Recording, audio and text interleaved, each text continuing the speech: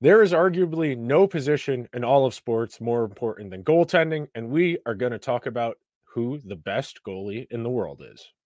You're Locked On NHL, your daily podcast on the National Hockey League. Part of the Locked On Podcast Network, your team every day.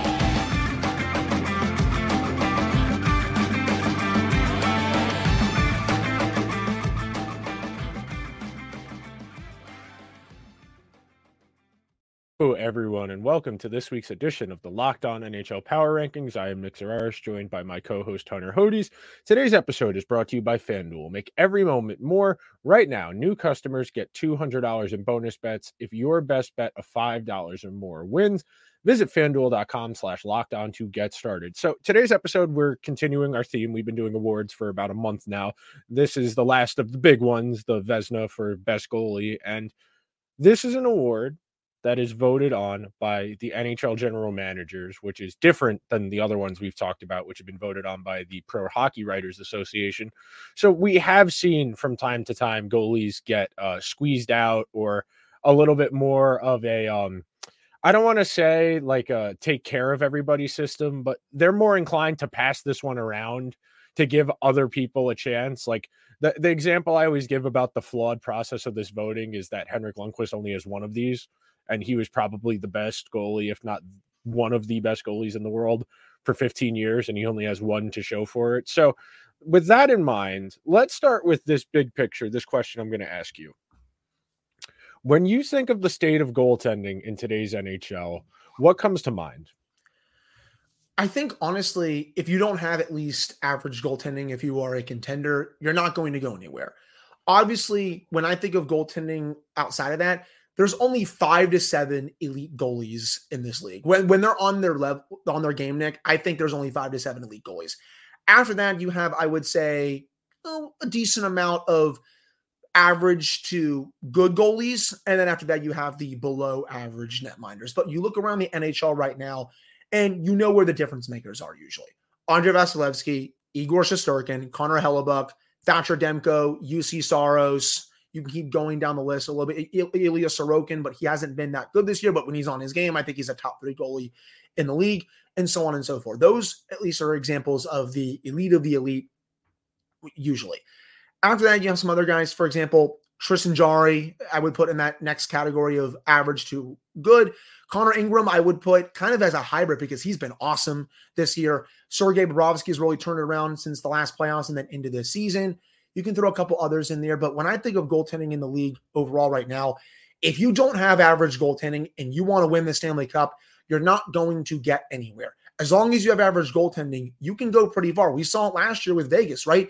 Adin Hill. You don't think of that guy as an elite goalie, but he did his job, and the Knights were able to win the Stanley Cup. He was then rewarded with a pretty nice contract, and I know he's only played 17 games this season, but he's been one of the best goalies in the league. Funny enough, he's really charged up these last several months to the last year. So again, you don't need that true difference maker at times if you want to win it. Obviously, it would be great if you had one, but if you can just get average goaltending, 915, 920 from someone, you can go pretty far in the playoffs.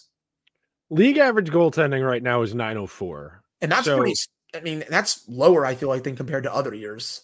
Yeah, no, it's been hovering around that 900 mark, right around there for the last couple of seasons, partly because the environment's changed. There are more power play opportunities than ever. The shooters are better than ever. So the environment is really working against the goaltenders here. The NHL wants scoring to be up. They have created game conditions to incentivize scoring. We know that the baseline, the least talented player in the NHL right now is infinitely more talented than the least talented player in the NHL 10 years ago. And that's skating, that's shooting, that's just being a more well-rounded player. The way I think about goalies is very similar to the way I think about quarterbacks in football, where if you don't have one of the 5, 7 best ones and you're stuck paying for a lot in that next tier down, you're probably going to hamstring your ability to build a good enough team. Because historically speaking, The only goalie that's ever been paid a significant portion of the salary cap and that team has still won anything was Vasilevsky. And that was only the second year in Tampa because he signed an extension after the first one. But historically speaking, paying for goaltending typically doesn't work. When you look at the teams that have won in recent NHL history, I think there's a real argument that paying for that elite goalie, that helps you a lot in the regular season over the long run. But because the playoffs are so variable and they're so short and there's just not a lot of margin for error, you can be a great goalie and just have a bad week, and that's the season. And vice versa. You could be an average goalie and play above your weight class for a couple weeks. We saw it with Aiden Hill. We saw it with Jordan Binnington. We've seen it. It happens. You know, Cam it's the Ward most volatile position in this sport, and it's not even for sure. Like, and that's it's and it's because they're environment based, similar to what we were talking about before with quarterbacks, where does he need a perfect environment to be good? Well, then that's not really a guy I want to build my team around. You know, can he help my team? Can he make my team better? Yes. Okay. How much better? How much is that worth? And that's where you start getting into, okay, would I rather have one more top 9 forward, or would I rather have one of the 5 best goalies, or would I rather have like the 11th best goalie? And that's really the calculus you have to make when you're making your roster decisions. The one last question I have for you on this topic before we get to our next segment and we talk about voting. As far as this award, as far as best goalie in the league, do you think there needs to be a requisite level of team success commiserated with it? Because in my opinion, Jacob Markstrom's in this conversation because he is doing a great job in a really bad environment, but more likely than not, because the Flames are going to be one of the, 8 or 9 worst teams in the league, he's not going to get serious consideration for this award. Do you think team success is a part of this? Or do you think that goalie in particular, if you are still a good goalie on a really bad team, that's all the more impressive and a reason enough you should be in the conversation? I do think if you are a good goalie on a really bad team, you should still get consideration. And it's funny enough, Nick, when I was making my ballot before we started recording, I actually have a goalie who is playing on a bad team right now. It's not Jacob Markstrom, but has had a all-world season. He's just not getting rewarded. And we'll talk about that in the second segment. But it's a goalie that I don't think anyone saw this level of play coming from him. And it's on a team that has tried to stay in the playoff hunt, but it's kind of fallen out a little bit. So I do think that type of goalie should get consideration, even though that team may not make the playoffs. I think when you look at this award and with how the GMs vote, I think a lot of this is based on a couple of things. A, lifetime achievement, because I think they try to do that with the goalies, like, oh, you got to give this guy his first Vezina, so then he has that for the rest of his career, right? And then 2, wins. I think wins is the most overrated stat when you look at goalies. I think that is a team stat, not a goalie stat. There are plenty of other metrics to use when evaluating goalies: save percentage, goals saved above expected, goals against average. You can look at high danger save percentage on the penalty kill. Overall, I think those are much better to use over wins, but the general managers don't use some of those stats. They look at wins and they say, oh, okay, this goalie's been winning a lot, so we got to maybe give him the Vezina this year. So those are the 2 things that I really have just been passionate about, I think, for this award for quite some time, or at least passionate against for wins, and then the other one as well. But I do think, to your question, goalies that are on teams that aren't in the playoffs race right now but are still playing their tail off should still get some consideration. I don't think they're going to win, but they still should be, top 5 or top 6 in ballots or whatever. Completely agree with you. I mean, last year, textbook example, Sorokin was the best goalie in the league, but yes, the Bruins were the best regular season of all time. So Ullmark got the Vezina, unfortunately so. We will be right back after a quick break, and we are going to talk about who we would vote for if we had ballots. Happy Super Bowl to all who celebrate from FanDuel, America's #1 sports book. If you're like me, Super Bowl Sunday is all about getting the best seat on the couch, grabbing your favorite food, and placing some super bets.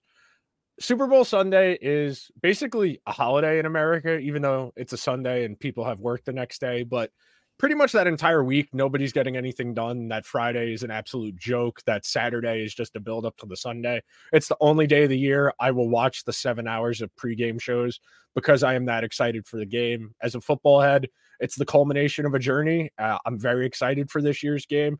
FanDuel has so many ways for you to enjoy the Super Bowl and end your season on a W. Not only can you bet on the Super Bowl itself, but you have individual props like who will score a touchdown, yards, receptions, how many points in the game will be scored, and so much more. New customers, join today and you'll get $200 in bonus bets if your first bet of $5 or more wins.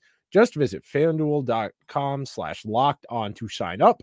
That's FanDuel.com/locked-on. Make every moment more with FanDuel, an official sportsbook partner of the NFL.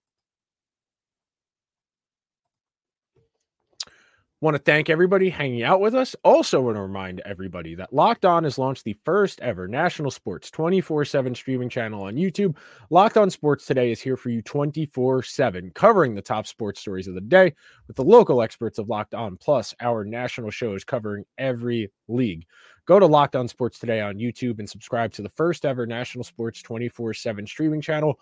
Hunter, I went first last week. The floor is yours. Give me your top 5 for the Vezina trophy. So for my ballot, I have Connor Hellebuck winning the Vezina. And no, it's not just because he's number one in basically every category among goalies this year. I think he has been tremendous all year. And he's also been getting help from the Jets this year as well. This isn't just Connor Hellebuck carrying the corpses of the Winnipeg Jets into the playoffs. It's Connor Hellebuck playing his tail off, yes, but he's also been getting help from both the forwards and defense. But if you want to dive into the numbers this year, Connor Hellebuck saving 22 goals above expected. He has a .924 save percentage and a 2.20 goals against average. He has been fantastic for the Jets. And dare I say it, this team is going to be a very tough out in April and May and potentially even June if they get to the final. I can't believe I'm saying that because I didn't think this team was going to make the playoffs at the start of this season, but he has been phenomenal for the Jets. And he's been a top 5 goalie for the last several years now. I think it's past time that he starts fully getting his flowers from a lot more people in the hockey community.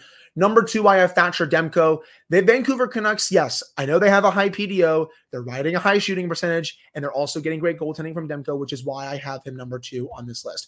Demko last year, he was involved in some trade rumors, but Vancouver was like, you know what? No, he's been banged up. That's why he hasn't been playing well. We're going to see how he does the next year.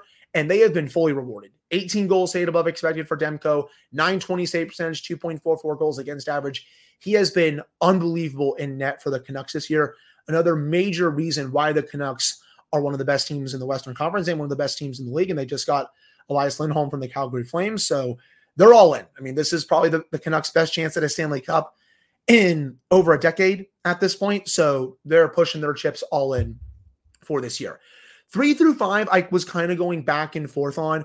I would have my other finalist, Connor Ingram of the Arizona Coyotes. I know the Coyotes might not make the playoffs, but Nick, he has just burst onto the scene this year and has been phenomenal for the Yotes. 14.5 goals saved above expected, .916 save percentage. Again, I know Arizona might not get in, but he's doing everything in his power to drag this team into the playoffs as well as the young talent that they have. He's been such a great story this year. Number 4, I have Jeremy Swayman. I know the Bruins have that two-headed monster in goal. And while Linus Ullmark isn't playing as well as he did last year, Swayman is playing just as well as he did last year, if not better. I know that also the Bruins are not having that historic season like they did last year, but he is still playing like one of the best goaltenders in the league. The fact that they have that duo as their 2 goaltenders is not fair, in my opinion. No, it's a real luxury to have 2 goalies that are both starter caliber. That happens, once every couple of years where a team signs or already has an established veteran and then some young guy they have in the system comes up and kind of forces their hand. That's very rare, but it does happen from time to time. Right. No, I hear you. And then my final spot on my ballot, I was going back and forth on these 2, but I'm going to go with Charlie Lindgren of the Washington Capitals. That might be a hot take to some people listening to or watching this show.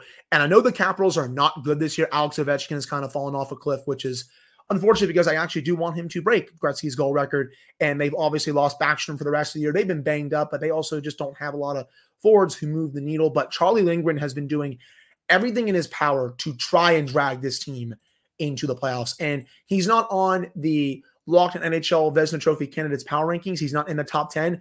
But in my opinion, he's made a really strong case that he should be on there this year. He's 8th in goals saved above expected with 10, 9-16 save percentage.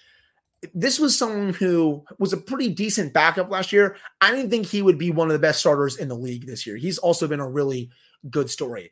If I had to have maybe a 5B, I'd go Alex Lyon of the Detroit Red Wings. They're finally fully in a playoff race for the first time in years.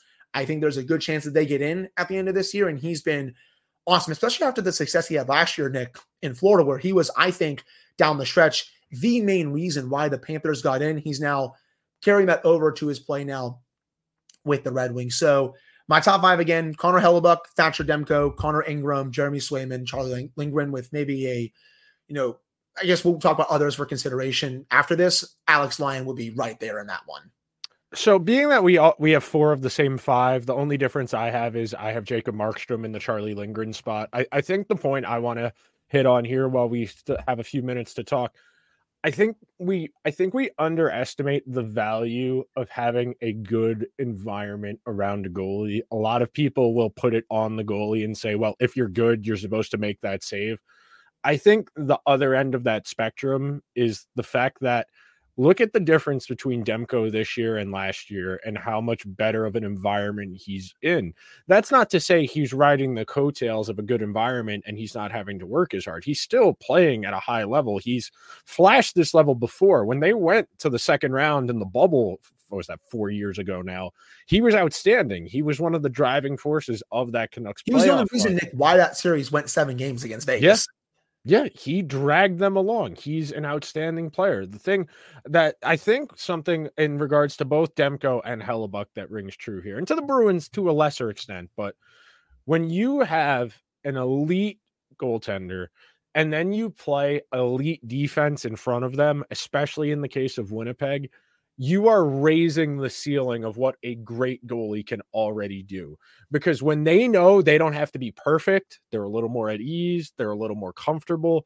All of those little things. We all talk about how weird goalies are, how they're quirky, how they really need to be in a rhythm to be effective. Part of that is knowing, okay, if I make a mistake, my guys can pick me up.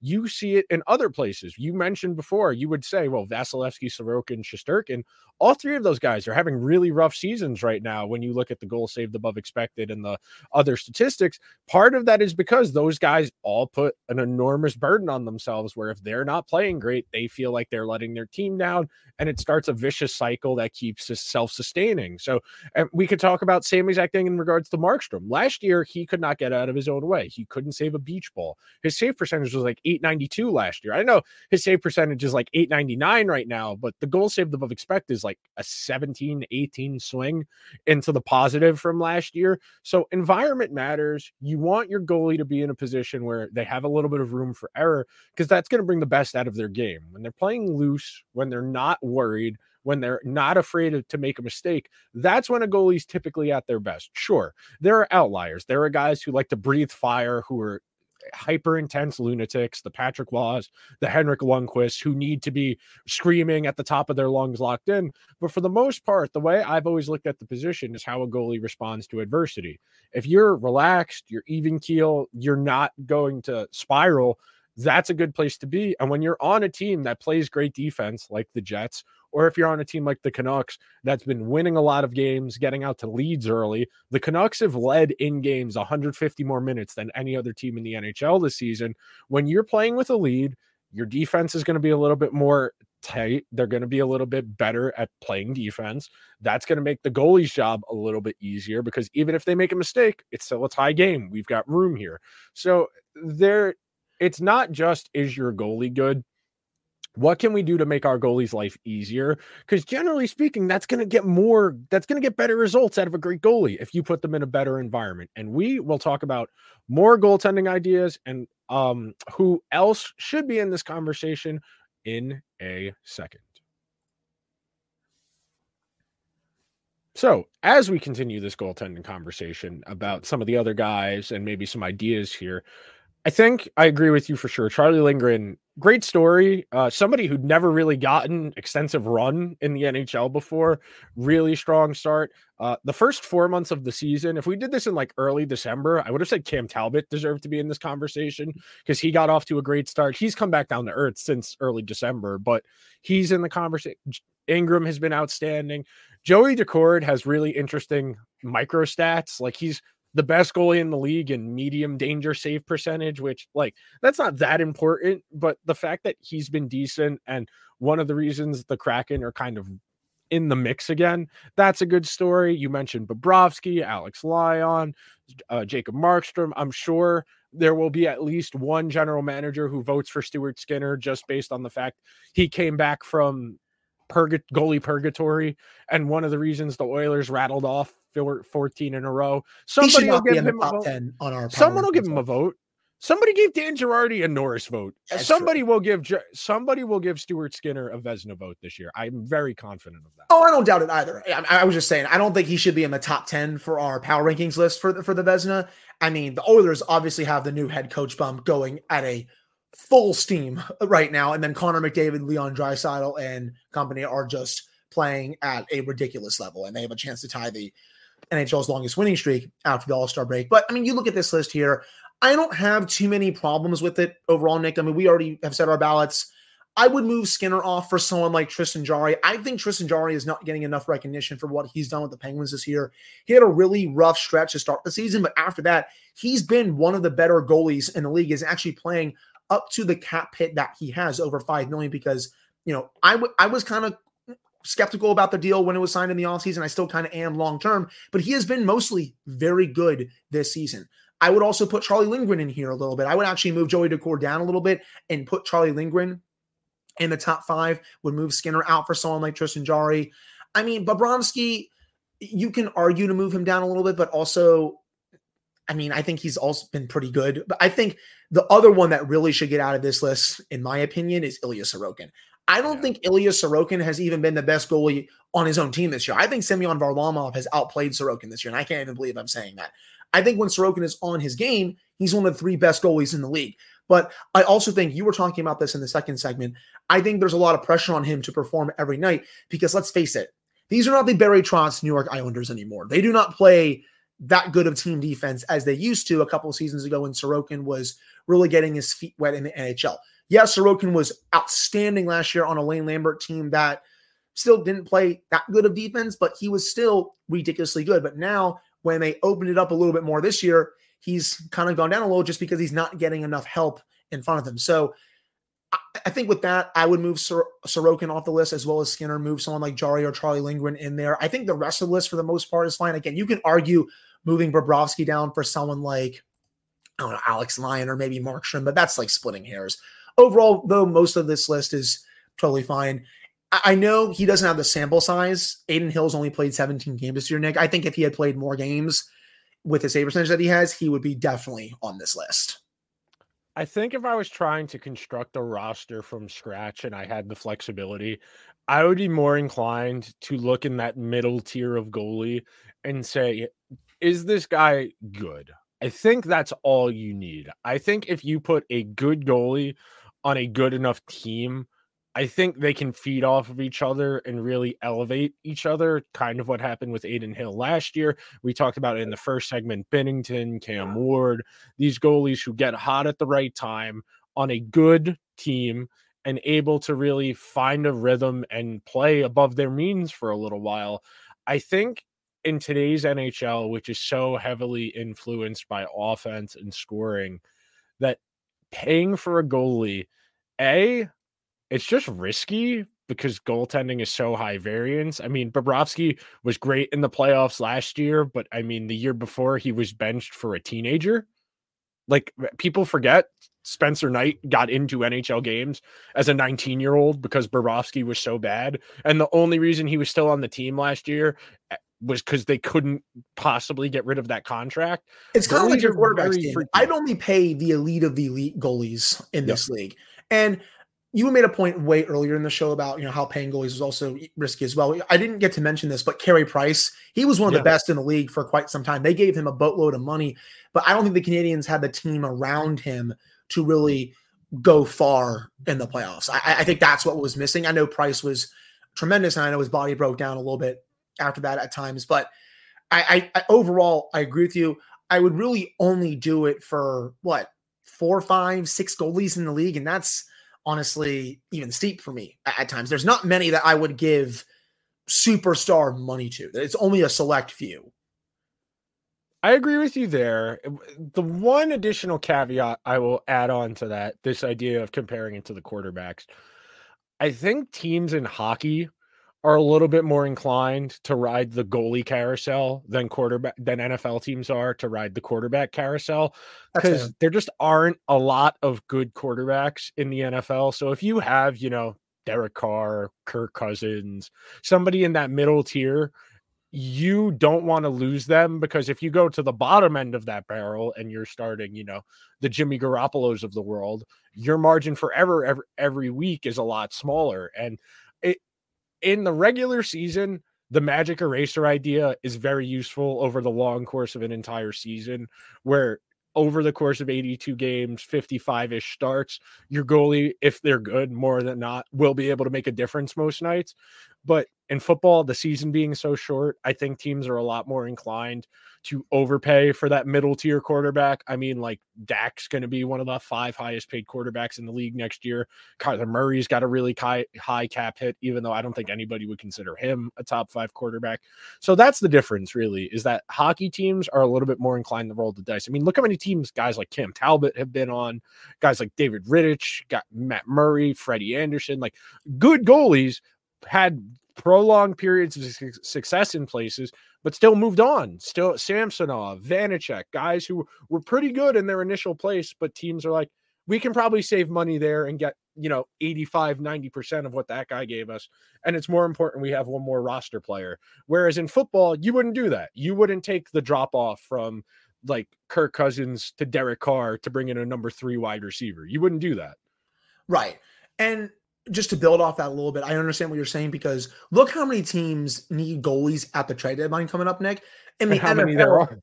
Yeah, I mean, in the NFL, you don't really have teams, trading for quarterbacks at their trade deadline. And honestly, I know the NFL's trade deadline is also not good, but they're usually set with their roster at the beginning of the season, especially at quarterback. Now, with NHL teams, with how much longer the season is, they can get just a bigger sample size to see, okay, this guy's not playing good enough for us. We're going to go out into the trade market and see what we can do.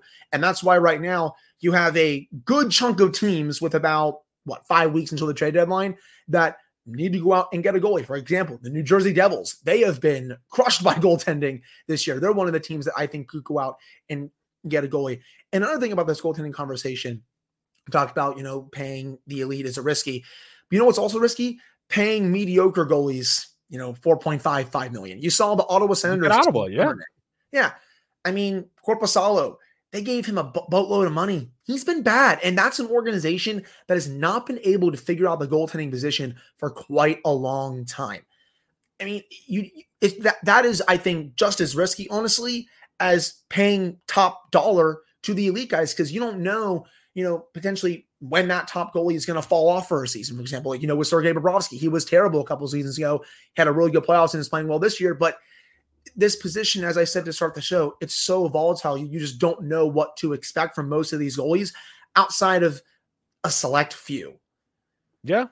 And that's what you're paying for when you're paying for the elite goalie, is the consistency. That's really the difference between the high-end guys, the Hellebucks, the Vasilevskis, and, the middle tier of guys. Because, Tristan Jarry is pretty good. I wouldn't say he's great, but he's pretty good. He's not overly expensive, but would I pay an extra, $3 million for the Connor Hellebuck over the Tristan Jarry? Yeah, I would, because the consistency is that. He's in that second tier, which is fine. Yeah, that's where he is. Yeah, no, it absolutely is fine. Jarry is not the problem with the Penguins, but that's a subject for another episode when we actually talk about the teams and the power rankings themselves. That will just about do it for this week's edition of the Locked On NHL Power Rankings. Make sure you are subscribed wherever you get your podcasts, or over on YouTube if that's more your thing. We will be back next week. See you guys then.